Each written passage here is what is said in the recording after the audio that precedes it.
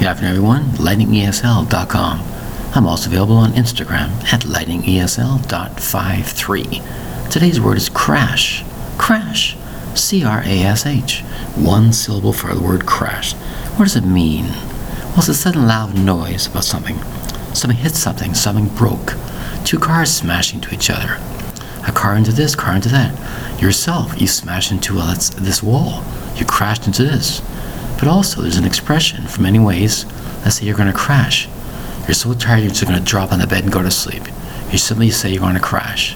What does that mean? Sometimes it might be for a test. I'm going to crash, learn this. I'm going to crash tonight and really study hard for this.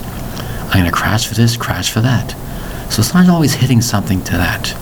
It could be just an expression, how you feel about a test coming up. I want to really crash this course. Do very, very well in it. But it can also mean do very badly in it on purpose. To work, stop work suddenly. I don't want to do it anymore. I've lost interest in it. that. Another example is a computer crashed. It didn't crash on the floor, no. It just froze. We call that computer crashing. It just crashed. What happened to your cell phone? It just crashed. I don't understand. It just stopped. So it's not always hitting something. Movement is one thing, but also the memory or the operating system of something might just stopped. It just crashed. Just a modern expression. But primarily it's two things hitting each other. Animals, insects, objects. Crash. C-R-A-S-H. Interesting, isn't it? The word is crash. One syllable. Thank you very much for your time. Bye-bye.